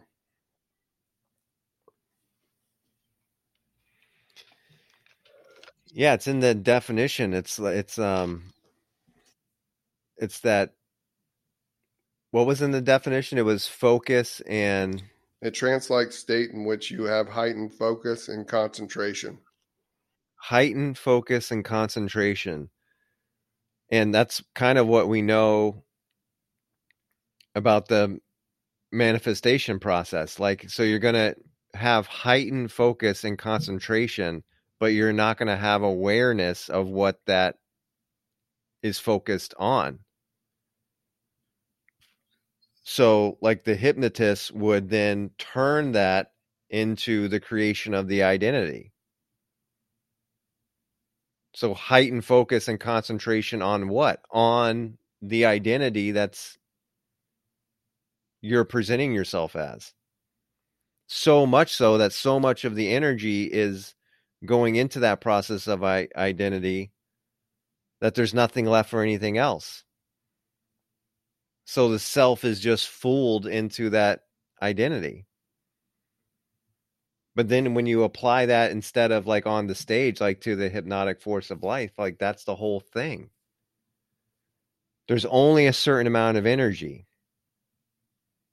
And if the energy is always in this state of like hyper focused, which it basically is. I mean, if you look at like what's going on and you're going through your day and you wake up and you eat breakfast, like you're focused on that, and like you got a big meeting coming on, you're focused on that. So you could be focused on something in a very intense way, and that's not even happening yet. So all the energy is there. I mean, it might as well be happening yet because your whole energy and identity is there. There's none left for what's going on directly in front of you. I think that hyper concentration is kind of the key. It's like it comes to a level where it just drains the entire energy, and then you say, well, what is that energy manifesting? That it is manifesting the identity, and it's manifesting it so hard that it fools you into thinking that it's you.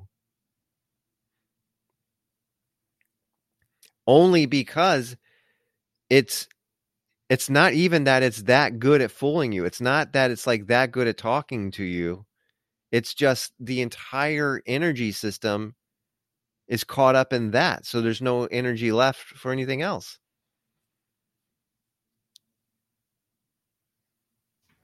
Yeah, I love this topic because for one, to watch people be hypnotized. The only ones that can be hypnotized are the ones that are in like the hypnosis of life. So, um,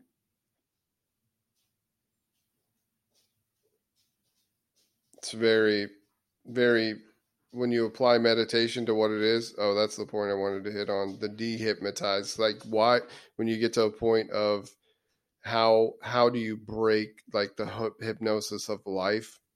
It's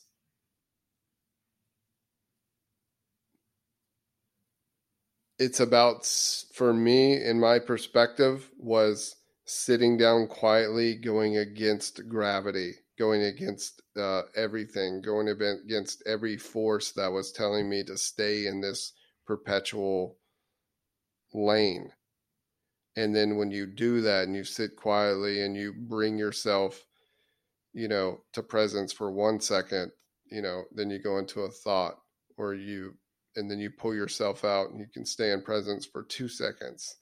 It's about the pursuit of continually going against that hypnotic force of everything telling you to continue in this direction. And that's where the pain comes in, because the pain was real, but the pain was attached to staying in this hypnotic energy field. And when you, obviously, on the other side, there's no pain and there's clearance from it. But that initial breaking the hypnotic life pattern was very difficult to do, obviously necessary to do. But I think the point I'm trying to make is that, it's possible. But for one, you've got to hear the truth. And then for two, you've got to take the action steps to sit down and attempt to be quiet in your mind. And, failing is a part of that in the beginning. Yeah, you can see how it would work in terms of, all the energy going into the hypnosis. And if you can just take a moment and try to just not be engaged with that energy and see if you can bring your attention to something else other than the hypnotic state. So the hand, like we always say, Right.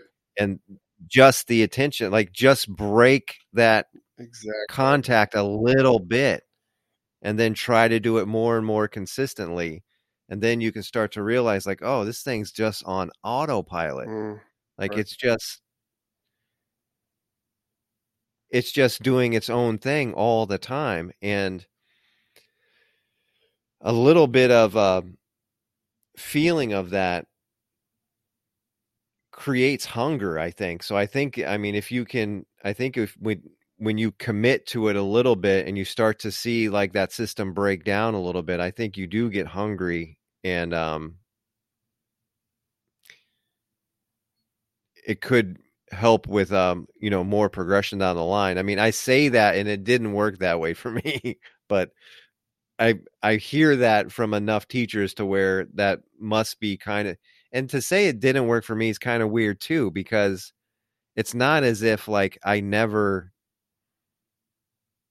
had commitment to like meditation.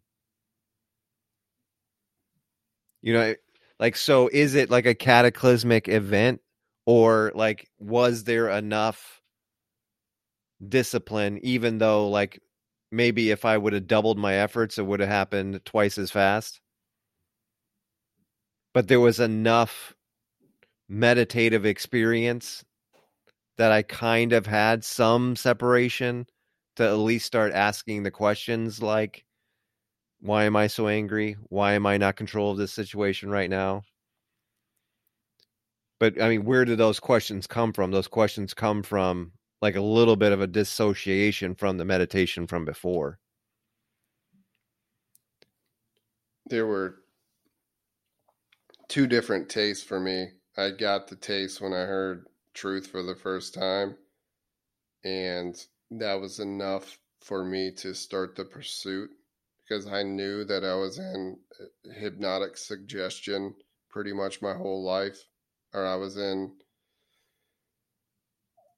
like you said, you you described it perfectly. Your awareness, like like you're going to order the pizza when you're in the hypnotic suggestion, like I'm talking about outside of that little subtle thing that your awareness did, like what comes next. Like you're going to make the stupid decision on this. You're going to it's just multiplied. It's just multiplied. Like you can I guess there's a faint awareness, like you're talking about your awareness now, which is like unbelievably aware, like you're practicing on the present path is being laid out before you. Like what I'm talking about is there's still for me like a faintly awareness that I'm tumbling down this road that you're really not at the wheel. So there was two moments of taste for me. Like I just needed the taste of what, okay, someone put truth in the words. I heard that. Okay, there's something out there. And then that was enough for me to then use commitment and discipline to push through in meditation to find that. And then that was the second taste for me. So there was two tastes that you were talking about with Osho. The big one is, yeah, breaking through and you having a blissful state of no thought and finding out what love is for the first time, which is no thing as well, which is odd. Right. But yeah, there was two for me.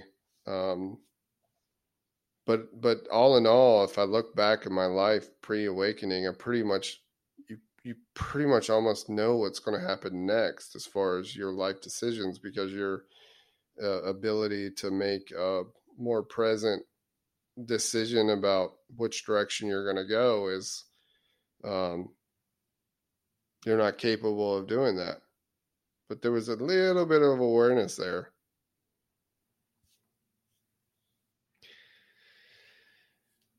Yeah, if I go back, like I don't know. If I go back before, like I think my awareness was like really close to zero. And it's not, it's just how fast the construct would. So like, yeah, what you're talking about, like, do you know in advance of something? Yes, like that's probably true, but that thread is picked up so quickly by the system of justifications, and that's where like I reside. Like that's the me that I'm like comfortable with. Like, yeah, bitch, like talk me into the thing I'm about to do. Thank you. Yeah. And so there's no, the awareness was like none. That's why I think I was so like sucker punched with the awakening, is because like there was no I think you there. made sure there was no awareness, Yes. because it just came to me while you were talking that you, like with food, I told you the justification, it's so quick.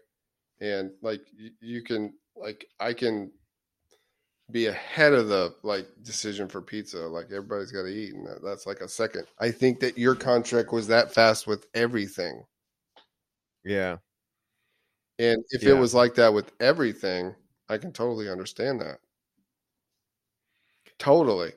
Because it was so fast, you did not allow awareness of voice at all.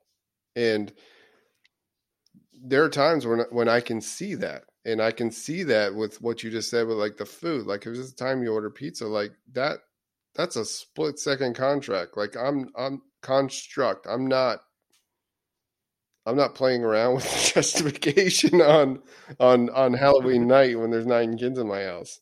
Like I'm ordering pizza. Right. It was very fast. Right. It's not Right. going to haunt me. It's going to shut the Right. hell up. No, but Right. with that is you with everything pre-awakening. That fast, Yeah.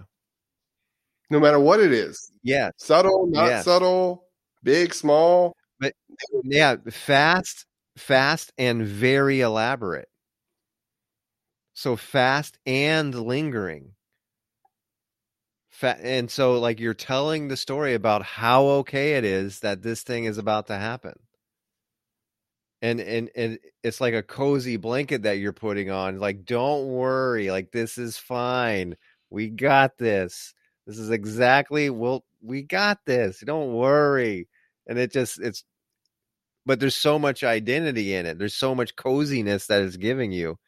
And so you just accept the whole thing. So yeah, there's no awareness that comes in. There's no, because you just think you already are. You think that whole thought is the awareness. So that's why I think when like we used to talk, like I used to talk like that because I thought I had it. You got cozy with entity. Yeah. Yeah. Big time. Big time. Yeah, it was. And I mean, he's like whoever it was, I mean, he was like the best thing ever. I mean, it was so close to perfect in terms of like keeping me chill. That's what's so trippy now because like I don't have him anymore and like there's no there's no refuge. Like that's what I was saying. Like it almost forces me to meditate because I feel like I can't even I like you always talk about the pain in a different way, but I feel like I'm slowly getting more and more reference to the pain and it's just accountability. I mean, that's really all it is. It's just accountability. Yeah, we said you're working backwards, so I would love Yeah. the fact that you're going to endure some. That is all. It's full circle. I can't believe it. He just started talking about pain.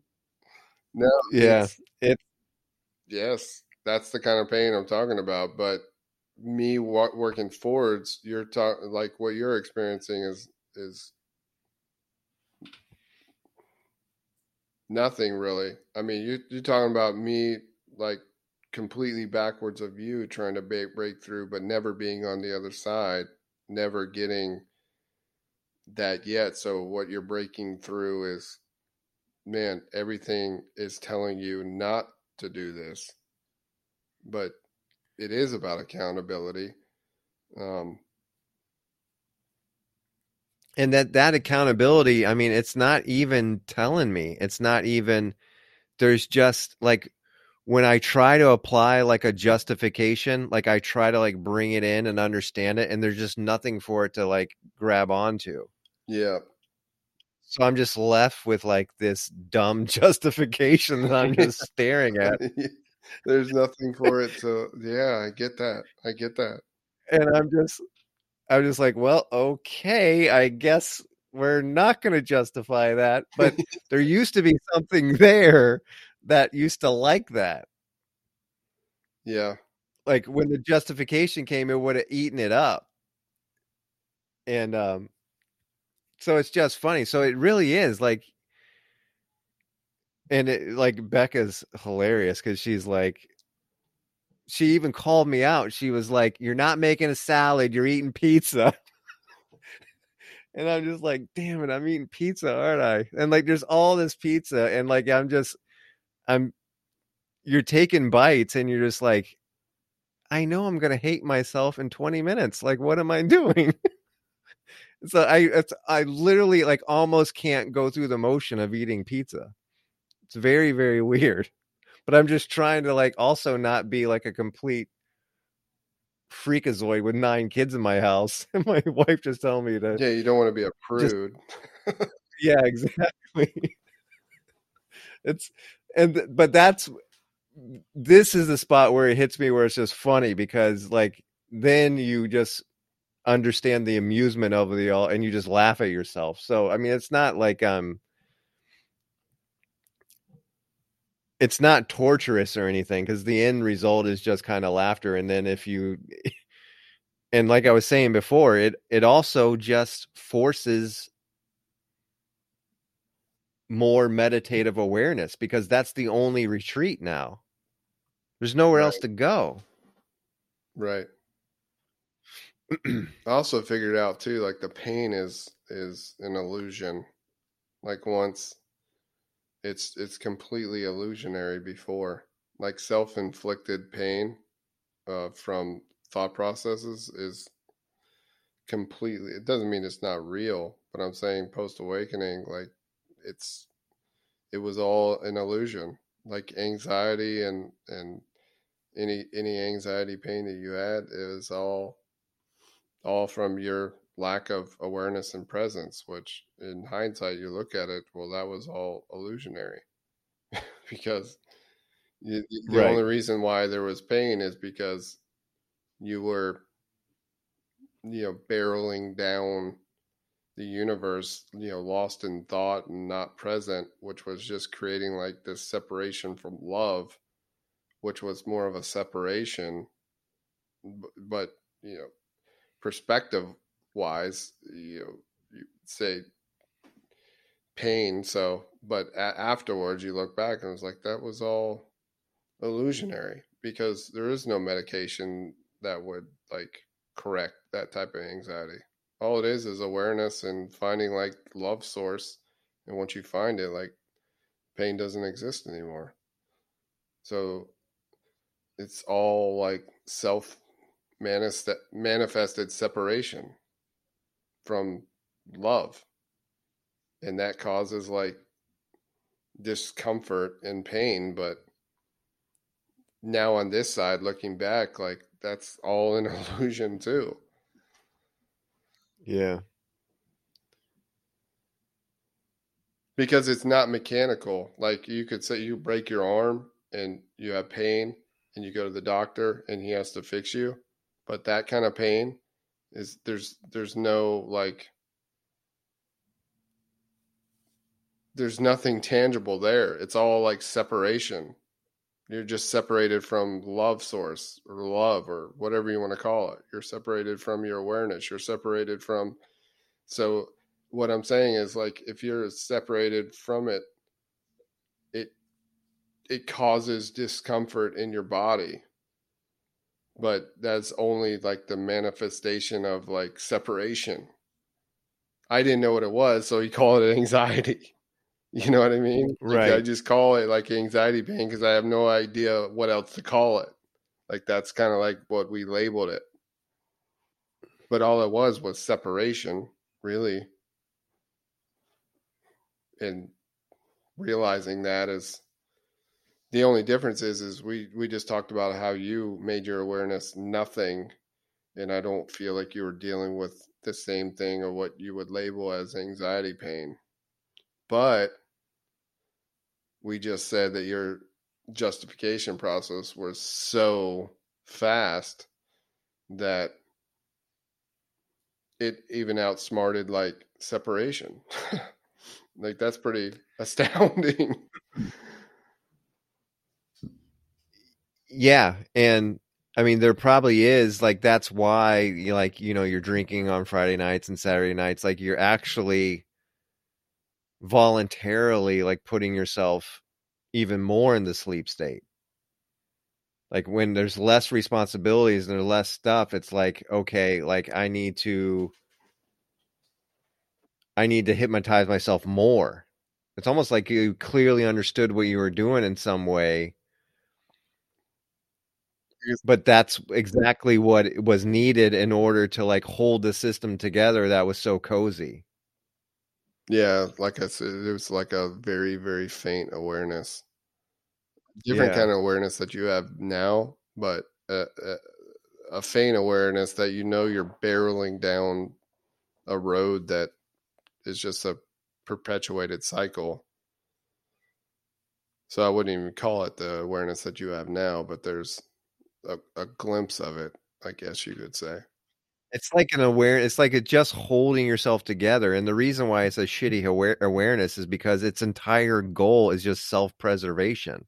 It's like you said, you're Uh, cozy with the yeah. entity, and it's just trying to protect itself. Like, so all the awareness is self-defense, and it's just holding itself together as hard as it can using whatever means. And then that's when the justifications come in. It's like Saturday, it's 3 o'clock. Well, it's not too early to have a drink. 3 o'clock, no big deal. And then the justifications start to lullaby you, and half the time they're lullabying, like you said, in the direction of conscious or unconscious. Like, they're pushing you in the direction of unconscious. That's where they want you, because that's where they reside. That's where they have the most say.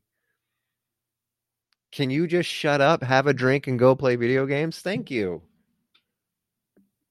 Okay, now we're driving. Now we're in control. Now we're cozy. You're completely comfortable, aren't you? What more do you want in this moment right now? Like, it steals it all away, Right. and it just makes you feel good while you're doing it. Yes, it does. And so it is. And it is so.